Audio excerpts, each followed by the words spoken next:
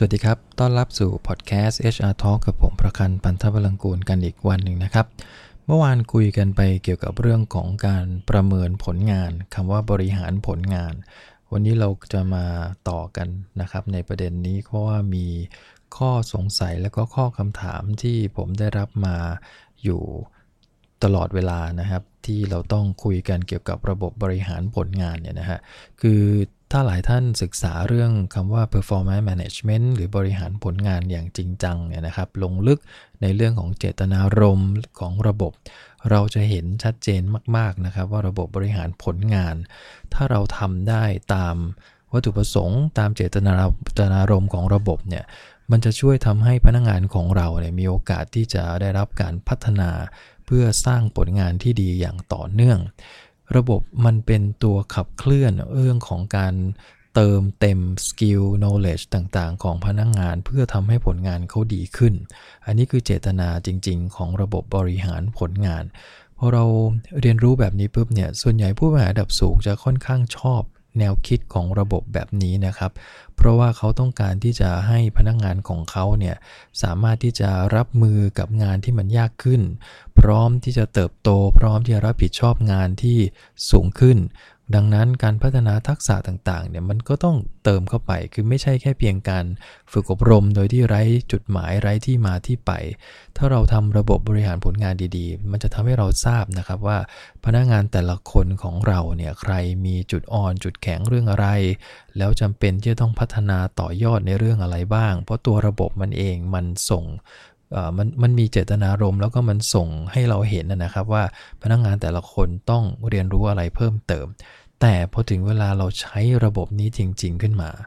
ทั้งที่เราออกแบบทุกอย่างลงตัวถูกต้องตามหลักการของคำว่าบริหารผลงานเป๊ะๆนะฮะแต่ว่าถึงเวลา implement จริงเนี่ยครับหลายองค์กรไปไม่ได้ตามวัตถุประสงค์ของระบบนี้นะครับไม่สามารถที่จะใช้ระบบบริหารผลงานมาเป็นตัวต้นทางครับสำหรับที่จะวางแผนพัฒนาพนักงานได้เลยพูดง่ายๆคือบริหารผลงานเนี่ยนะครับต้นปีวางแผนผลงานกำหนด KPI มีไหมมี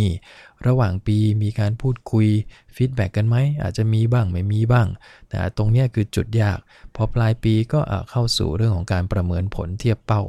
เชื่อไหมครับว่าเราทำตามกระบวนการนี้แต่สุดท้ายเราก็ยังไม่รู้อยู่ดีว่าพนักงานคนนั้นต้องพัฒนาเรื่องอะไรสาเหตุเพราะอะไรสาเหตุเพราะว่าเราก็ยังคงยึดติดกับความคิดแนวคิดและความเชื่อของระบบประเมินผลงานแบบเดิมอยู่ดีตัวแมเนเจอร์เองไม่กล้าที่จะตรงไปตรงมากับเรื่องของผลงานของลูกน้องสาเหตุจริงๆเนี่ยมันจะแยกเป็นได้หลายประเด็นนะครับอย่างตัวแรกสุดผู้ประเมินก็ยังคงใช้ความรู้สึกในการประเมินมากกว่าข้อเท็จจริงอยู่ดีสาเหตุตัวแรกสุดที่ทำให้เราไม่รู้เลยนะว่าพนักงานคนนี้จำเป็นจะต้องพัฒนาเรื่องอะไรก็คือผู้ประเมินนี่แหละให้คะแนนผลงานดีกับลูกน้องตัวเองทั้งหมดเลยไม่ว่าจะมีกี่ปัจจัยกี่ข้อก็ใส่คะแนนดีมากดีมากไปเรื่อยๆสุดท้ายพอคะแนนรวมออกมาปุ๊บปรากฏว่าไม่ต้องพัฒนาเพราะอะไรครับเพราะพนักงานผลงานดีอยู่แล้วไม่เห็นต้องพัฒนาอะไรเลยเนี่ยแหละครับทั้งที่หลายคนก็บอกว่าคนนี้มีจุดอ่อนอยู่เยอะนะแต่ทำไมพอผลประเมินออกมากลับกลายเป็นว่าไม่ต้องพัฒนาอะไรเพราะคะแนนสูงก็เพราะว่าสุดท้ายคือสาเหตุของการประเมินเนี่ยยังคงใช้ความรู้สึกชอบไม่ชอบรู้สึกดีไม่ดีกับพนักงานบางคนแต่สุดท้ายก็เลยกลายเป็นว่าผลประเมินกับของจริงออกมาคนละทางอันนี้คือปัญหาที่ตัวผู้ประเมินยังคงใช้ความรู้สึกนะครับอันที่2ก็คือตัวผู้ประเมินเองรวมถึงผู้ถูกประเมินนะฮะแล้วก็กลุ่มผู้บริหารหรือผู้จัดการเนี่ยยังคงมองระบบบริหารผลงานเป็นแค่เพียงระบบประเมินผลงานอยู่ดีแม้ว่าเราจะมีการสอนมีการให้คำแนะนำว่าระบบบริหารผลงานมันเป็นอย่างนี้นะมันแตกต่างกับระบบประเมินผลงานแบบนี้นะแต่สุดท้ายแล้วตัวแมเนเจอร์ก็ยังคงเทคแคร์ระบบนี้เป็นแค่เพียงการประเมินผลงานไม่ได้บริหารอะไรเลยไม่ได้ตั้งใจที่จะใช้ระบบนี้ในการช่วยให้พนักงานตัวเองเก่งขึ้นแค่มีความตั้งใจว่าใช้ระบบนี้ในการติ๊กให้คะแนนไปในแต่ละปีเพื่อให้มีข้อมูลเอาไปใช้ในการให้รางวัลผลงานพนักงานของตัวเองแต่ละคนแค่นั้นพอสุดท้ายผลประเมินออกมาก็ไม่ได้เอาไปใช้ประโยชน์ในการพัฒนาพนักงานอีกเช่นกัน สาเหตุถัดมาก็คือผู้จัดการเนี่ยครับไม่กล้าที่จะบอกว่าพนักงานจะต้องถูกพัฒนาอะไรบ้างเพราะว่าอะไรเพราะว่าการบอกแบบนั้นมันเป็นการสื่อไกลๆว่าพนักงานมีผลงานไม่ดีในบางเรื่องเพราะฉะนั้นนายที่ไม่ค่อยมี leadership เท่าไหร่ผู้จัดการที่ยังขาด leadership ขาดภาวะผู้นำเนี่ยเขาก็มักจะอวยลูกน้องเพราะอะไรเพราะกลัวว่าเดี๋ยวเขาจะไม่สามารถใช้งานลูกน้องคนนั้นได้กลัวว่าถ้าเป็นการบอกลูกน้องตรงไปตรงมาลูกน้องจะไม่พอใจเขาลูกน้องจะไม่อยากทำงานกับเขาดีไม่ดีเขาจะสั่งงานลูกน้องคนนี้ไม่ได้เลยผมว่าเนี่ยเป็นความคิดที่ผิดตั้งแต่ต้นแล้วนะครับเราไม่ควรจะเลื่อนพนักงานแบบนี้ขึ้นมาเป็นผู้จัดการด้วยซ้ำไป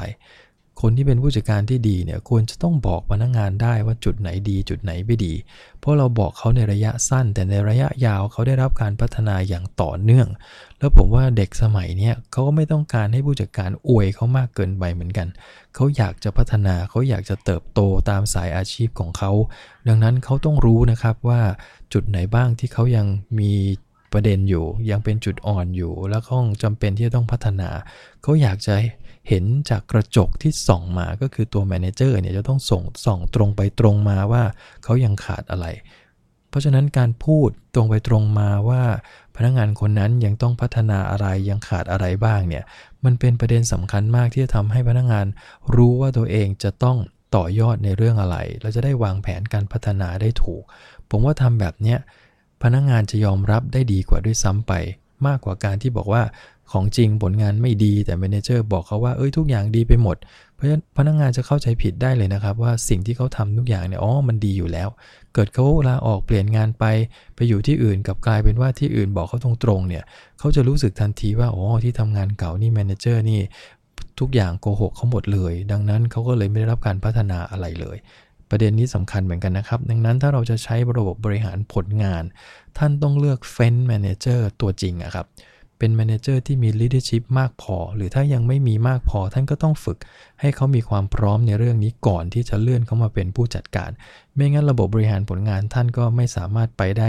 ตามเจตนารมณ์แน่นอนตัวถัดมาก็คือเราไม่มีระบบ feedback coaching ทั้งที่ตัวระบบบริหารผลงานก็บอกอยู่แล้วว่าต้นปีวางแผนผลงานเสร็จระหว่างปีจะต้องมีการ conversation นะต้อง communicate นะต้องมี feedback กันต้อง coaching กันแต่ประเด็นสุดท้ายแล้วก็คือมาดามแมเนเจอร์ก็ขี้เกียจบ้างบอกไม่มีเวลาบ้างทั้งที่นี่คือบทบาทของตัวผู้จัดการจริงๆที่จะต้องขับเคลื่อนผลงานโดยผ่านลูกน้องดังนั้นถ้าลูกน้องทำงานออกมาไม่ดีไม่ได้ตามเป้ามอบหมายอะไรไปส่งมาเกิดความผิดพลาดแน่นอนครับเราอาจจะบอกว่าน้องเขาไม่รู้ขาดทักษะขาดความรู้ไม่เป็นไรส่งมาผิดพลาดก็ได้แต่คนที่เป็นหัวหน้าคนที่เป็นผู้จัดการจำเป็นอย่างยิ่งที่จะต้องสื่อสารกับเขาว่าอะไรคือจุดผิดอะไรที่ต้องพัฒนาเพื่อให้ครั้งหน้าเวลาเขาส่งงานมาเนี่ยจะได้ไม่เกิดข้อผิดพลาดตามมาเหมือนเดิมคือไม่ใช่ผิดซ้ำๆไปเรื่อยๆนะครับโดยที่นายไม่บอกมาบอกทีเดียวตอนปลายปีสุดท้ายแล้วถ้าเราใช้ระบบบริหารผลงานจริงๆลูกน้องไม่ได้เป้านายเองก็ไม่ได้เป้าเหมือนกันเพราะอะไรเพราะเขาผิดซ้ำๆเนี่ยยกเว้นว่านายจะต้องทำงานแทนลูกน้องซึ่งก็ไม่ใช่วัตถุประสงค์ของการเป็นแมเนเจอร์แน่นอนแม้งั้นท่านมีลูกน้อง10คนเท่ากับว่าท่านต้องทำงานแทนลูกน้อง10คนนะครับซึ่งอันนี้คือไม่ใช่บทบาทของการเป็นผู้จัดการที่ดีแน่ๆดังนั้นฟีดแบ็กโคชชิ่งเลี่ยงไม่ได้ถ้าท่านต้องการที่จะทำให้ระบบบริหารผลงานสามารถจะเอามาใช้ในการพัฒนาพนักงานได้เนี่ยฟีดแบ็กโคชชิ่งจำเป็นอย่างยิ่งที่จะต้องทำให้มันมีประสิทธิภาพและก็ประสิทธิผลสูงสุดนะครับสุดท้ายที่จะเป็นปัญหาเยอะมากก็คือเราตัวผู้จัดการนะครับไปเชื่อแล้วก็เชื่อมโยงระบบประเมินกับการให้รางวัลมากเกินไปคือเขามองว่าถ้าเขาประเมินผลคือไม่ว่าจะกำหนด KPI ยังไงแบบไหนนะครับแต่สุดท้ายก็มาตายตอนประเมินผลอยู่ดีนั่นแหละ KPI บางตัวพนักงานทำไม่ได้สุดท้ายนายก็บอกไม่เป็นไรเดี๋ยวผมให้คุณละกันคือกลายเป็นว่าเขาอยากให้พนักงานได้รางวัลเยอะๆหน่อยเพราะอะไรเพราะว่าเห็นใจพนักงานนะค่าครองชีพก็แพงของก็แพงทำงานซ้ำมาทั้งปีไหนๆเขาก็ช่วยเรามาละแล้วบริษัทก็มีการกำหนดงบประมาณการขึ้นเงินเดือนโบนัสเอานะให้เขาเยอะหน่อยก็แล้วกันคือเรามองแต่แบบเนี้ยนะฮะมันก็เลยเกิดผลลัพธ์ที่ออกมาว่าพนักงานบางคนผลงานไม่ดีแต่ได้เงินขึ้นเยอะได้โบนัสเยอะความไม่เป็นธรรมมันก็จะเริ่มเกิดขึ้นในองค์กร นะดังนั้นเรื่องของระบบบริหารผลงานเนี่ยมันจำเป็นอย่างยิ่งที่จะต้องใช้ leadership นะครับที่มีความตรงไปตรงมาในระยะสั้นท่านอาจจะรู้สึกไม่ค่อยดีนักที่จะต้องบอกความที่ไม่ดีแต่อย่างน้อยผมว่าคนเราทุกคนมันคงไม่ใช่มีแต่สิ่งที่ไม่ดีถูกไหมฮะมีแต่ผลงานที่แย่ๆมันไม่ใช่คนเราทุกคนล้วนมีข้อดีจุดแข็งแล้วก็ต้องมีจุดที่จะต้องพัฒนามันมีอย่างนี้ทุกคนไม่ว่าคนนั้นจะเป็นคนเก่งมากแค่ไหนก็ตามนะครับผมเคยมีลูกน้องที่แบบเป็น talent จริงๆเป็น key talent นะฮะมีความเก่งมาก bright มาก sharp แล้วก็เร็วมากแต่เขาก็ยังมีจุดอ่อนที่ต้องพัฒนาอยู่ดีนั่นแหละคือไม่มีใคร perfect นะครับดังนั้นการที่นายประเมินทุกตัวทุกปัจจัยของลูกน้องว่า A หมดทุกตัวเนี่ยแปลว่าอะไรแปลว่านายคนนั้นไม่ควรจะเป็นแมเนเจอร์ที่ดีเพราะไม่สามารถที่จะตรงไปตรงมากับเรื่องผลงานลูกน้องได้เลยแล้วถ้าเรามีแมเนเจอร์แบบนี้เยอะๆโดยที่ไม่เข้าไปแก้ไขเข้าไปเปลี่ยนแปลงทัศนคติมุมมองของเขาเนี่ยอนาคตสุดท้ายระบบบริหารผลงานที่เราอุตสาห์พยายามจะเปลี่ยนเพื่อจะได้ไอเดียในการที่จะใช้วางแผนพัฒนาคนมันก็จะใช้งานไม่ได้อีกต่อไปเรื่อยๆนี่แหละฮะเพราะฉะนั้นประเด็นวันนี้สำคัญนะครับถ้าท่านอยากจะให้ระบบบริหารผลงานเป็นพื้นฐานข้อมูลที่จะเอามาต่อยอดไม่ว่าจะเป็น HRD นะครับคือเรื่องของวางแผนพัฒนาผลงานในอดีตว่าปีที่ผ่านมาเนี่ยเขามีจุดไหนบ้างที่ทำให้ผลงานไม่ถึงเป้าสาเหตุมาจากเรื่องอะไรอันเนี้ย PMS ช่วยได้จากอดีตจนถึงปัจจุบันนอกจากนั้น PMS เนี่ยยังช่วยได้ว่าผลงานของพนักงานจากปัจจุบันไปสู่อนาคตเนี่ยเขาจะต้องพัฒนาอะไรบ้างก็โดยอาศัยพวกบรรดา competency หรือ potential ในแง่ของการทำงานเป้าหมายที่จะสูงขึ้นในอนาคตเราจะได้เตรียมความพร้อมที่จะทำให้พนักงานคนนี้เติบใหญ่ขึ้นไปได้ดังนั้นข้อมูลตรงนี้มันสำคัญมากนะครับในแง่การพัฒนาคนแล้วก็ที่ตามมาแล้วมันเป็นสิ่งที่พนักงานทุกคนต้องการแน่นอนก็คือผลงานดีก็ได้รางวัลตอบแทนที่ดีด้วยเพราะฉะนั้นถ้าเราทำระบบนี้ให้มันตรงไปตรงมา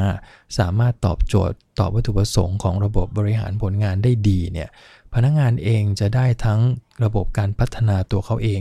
แล้วก็ยังได้ทั้งอนาคตที่เติบใหญ่แล้วอีกตัวหนึ่งก็ยังได้ทั้งตัวระบบค่าตอบแทนที่ตอบโจทย์ผลงานของเขาด้วยแค่เพียงข้อมูลบริหารผลงานตรงไปตรงมาไม่เกิดความลำเอียงจากตัวแมเนเจอร์